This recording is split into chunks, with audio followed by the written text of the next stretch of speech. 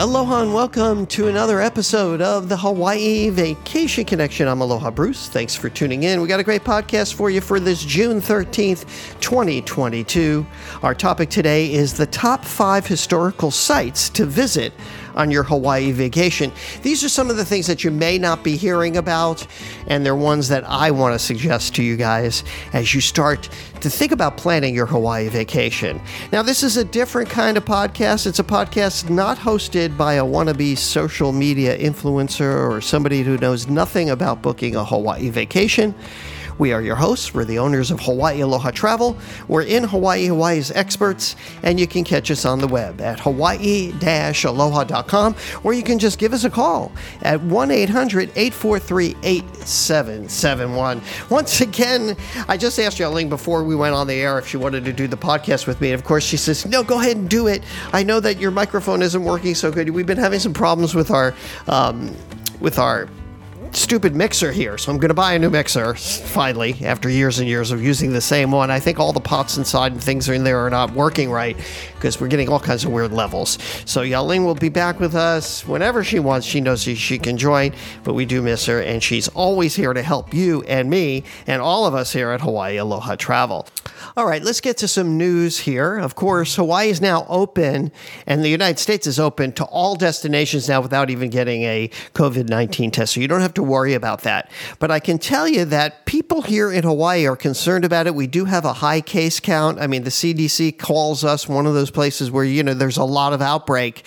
And it's kind of a thing that I'm hearing, that people think that they come to Hawaii, they get COVID, and they go back. My sister was telling me that people on the mainland are saying, hey, if you go to Hawaii, you're going to get COVID. I don't know that that's true, but I can tell you that 2 of our clients just last week tested positive while they were on vacation here in the islands.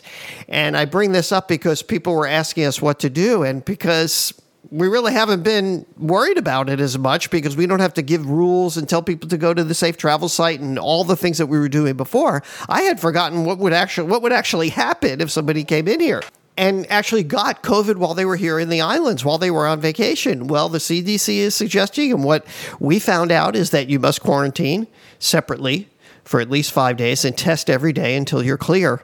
Also wear a mask. That's basically what they tell you to do if you actually get COVID while you're here on vacation. I'd like to know if any of you are hearing that out there. Is that one of the things? Is that a thing now that people think they're actually going to get COVID when they come to Hawaii? I don't know. It is. We do have high counts, but nothing that is serious where their hospitalizations are up and that sort of thing. All right, another thing I wanted to mention, and this came up in our travel support group. Now, if you haven't joined our travel support group, you really should do it.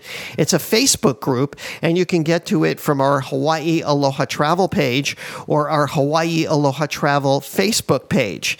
Just get over there. You can ask questions. You can kind of lurk if you want and see what people are talking about. But one of the things that came up here was the importance for people to understand that all beaches in Hawaii are private beaches.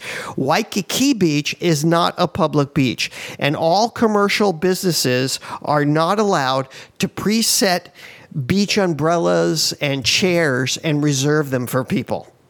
You know what I mean? So don't get that idea that you can reserve a spot on the beach, and then just show up later. And they're pretty strict about it. The DLNR monitors this, and a lot of the vendors there are monitoring it as well. And we want to thank Miwa, who brought this to our attention. She, I think, is affiliated with Waikiki Beach Activities, I believe it's called, and they'll help you out with it, and they always follow the rules. So you want to reach out to her, or just let me know, and I'll get you hooked up so that you can rent the umbrellas, you can rent the chairs, but she is suggesting that you just get up early. It's kind of like on a first come, first serve basis before people start laying out towels, because that's what happens. People get out to the beach really early. They start laying out their towels so that they can mark their spot in the sand. All right, one of the other things that we've been talking about here is the vacation rental ban that has gone into play here on Oahu. And now, of course, which is what I expected, lawsuits are happening. There's a class action lawsuit by an association of property owners that are challenging this city ordinance, which bans pretty much all vacation rentals on Oahu except in a couple of designated areas. These particular people are suing because they believe they should be grandfathered back in to allowing them to have vacation rentals because they've been doing it for so many years. Now, the big complaint and the other side of this, and it just depends on which side you're on. I'm kind of in the middle because I appreciate both sides of this story. People on the other side are just, the big complaint is that it's just affecting local neighborhoods, places like Kailua and residential communities where vacation rentals are becoming too popular and causing, I guess, disruptions for the people in those areas. So those are the two sides of it. And where this lawsuit will go, I don't know. It is in federal court, so we will be keeping an eye on that. Another thing I wanted to mention is sunscreen. You know, a lot of the sunscreens that are out there are not good for our environment here in Hawaii, especially our coral reefs. And Hawaii was one of the first states to ban any sunscreens that take, now, I hope I'm pronouncing this, that contain oxybenzone and octioxanate.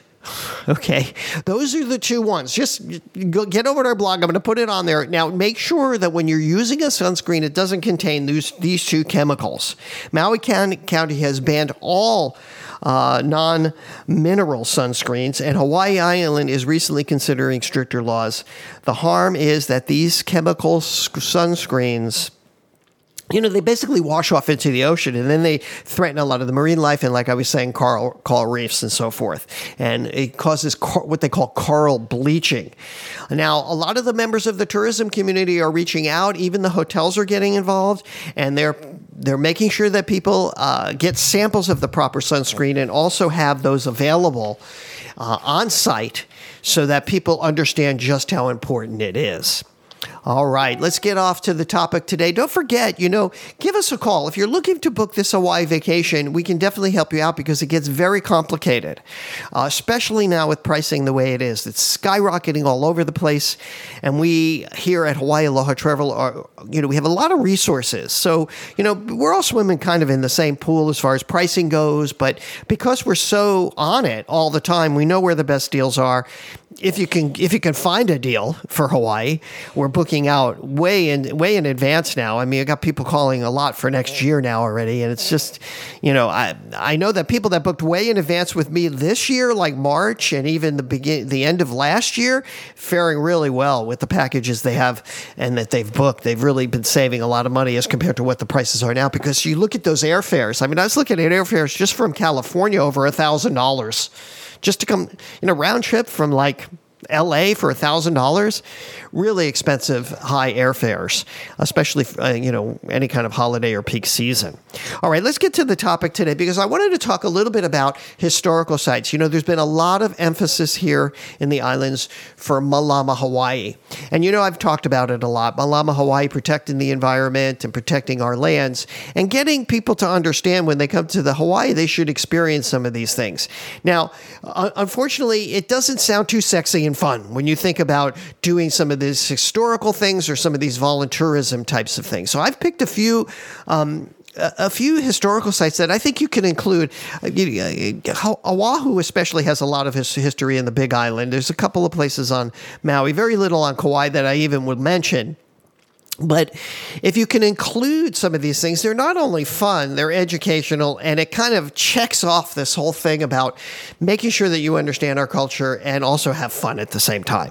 Also, by the way, we do have a private culture tour, which does all this. It ticks off all the stuff you need to know, and it adds fun into the equation when you're learning about Hawaii. Because you know what, you're on vacation. I get that. You want to have fun. So if we can make it fun and educational and preserves Malama Hawaii and gets you to really understand what we have here, where it's just a win-win-win. So the first one I want to mention is a heiau. A heiau is a very sacred place in Hawaiian culture. You can read about it all over the internet.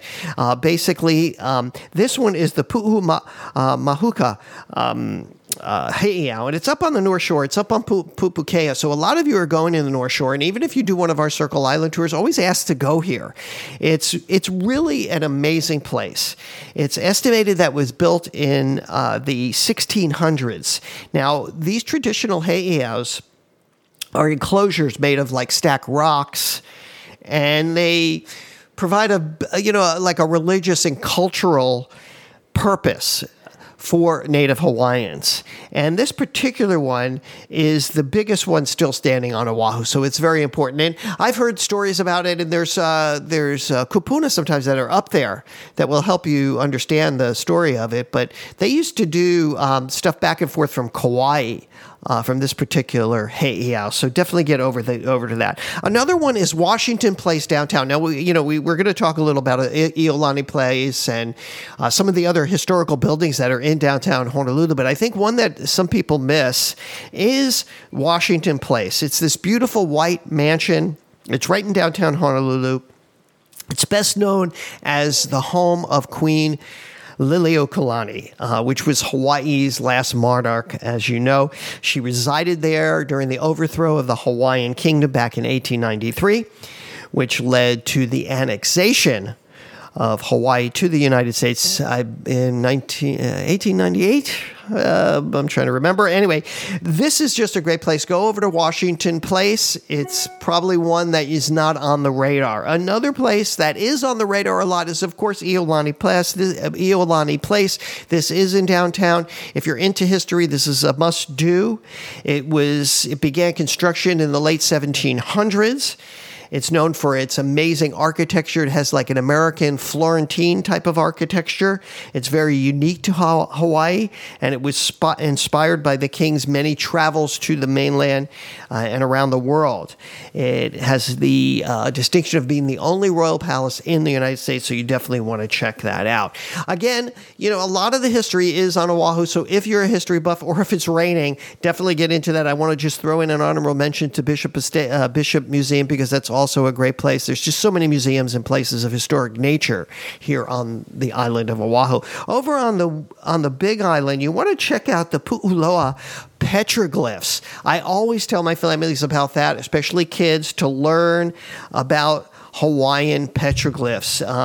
It's home to over 23,000 images over there, and they're amazing. And you can kind of look into them. There's different stories behind them. There's different meanings behind these petroglyphs, and it's still being debated as to what they mean. Some believe that it was just travelers making their way around the islands, and others suggest that they could have significant meaning for childbirth or when kids were born. So an interesting place to do. It's over on the Waikoloa side.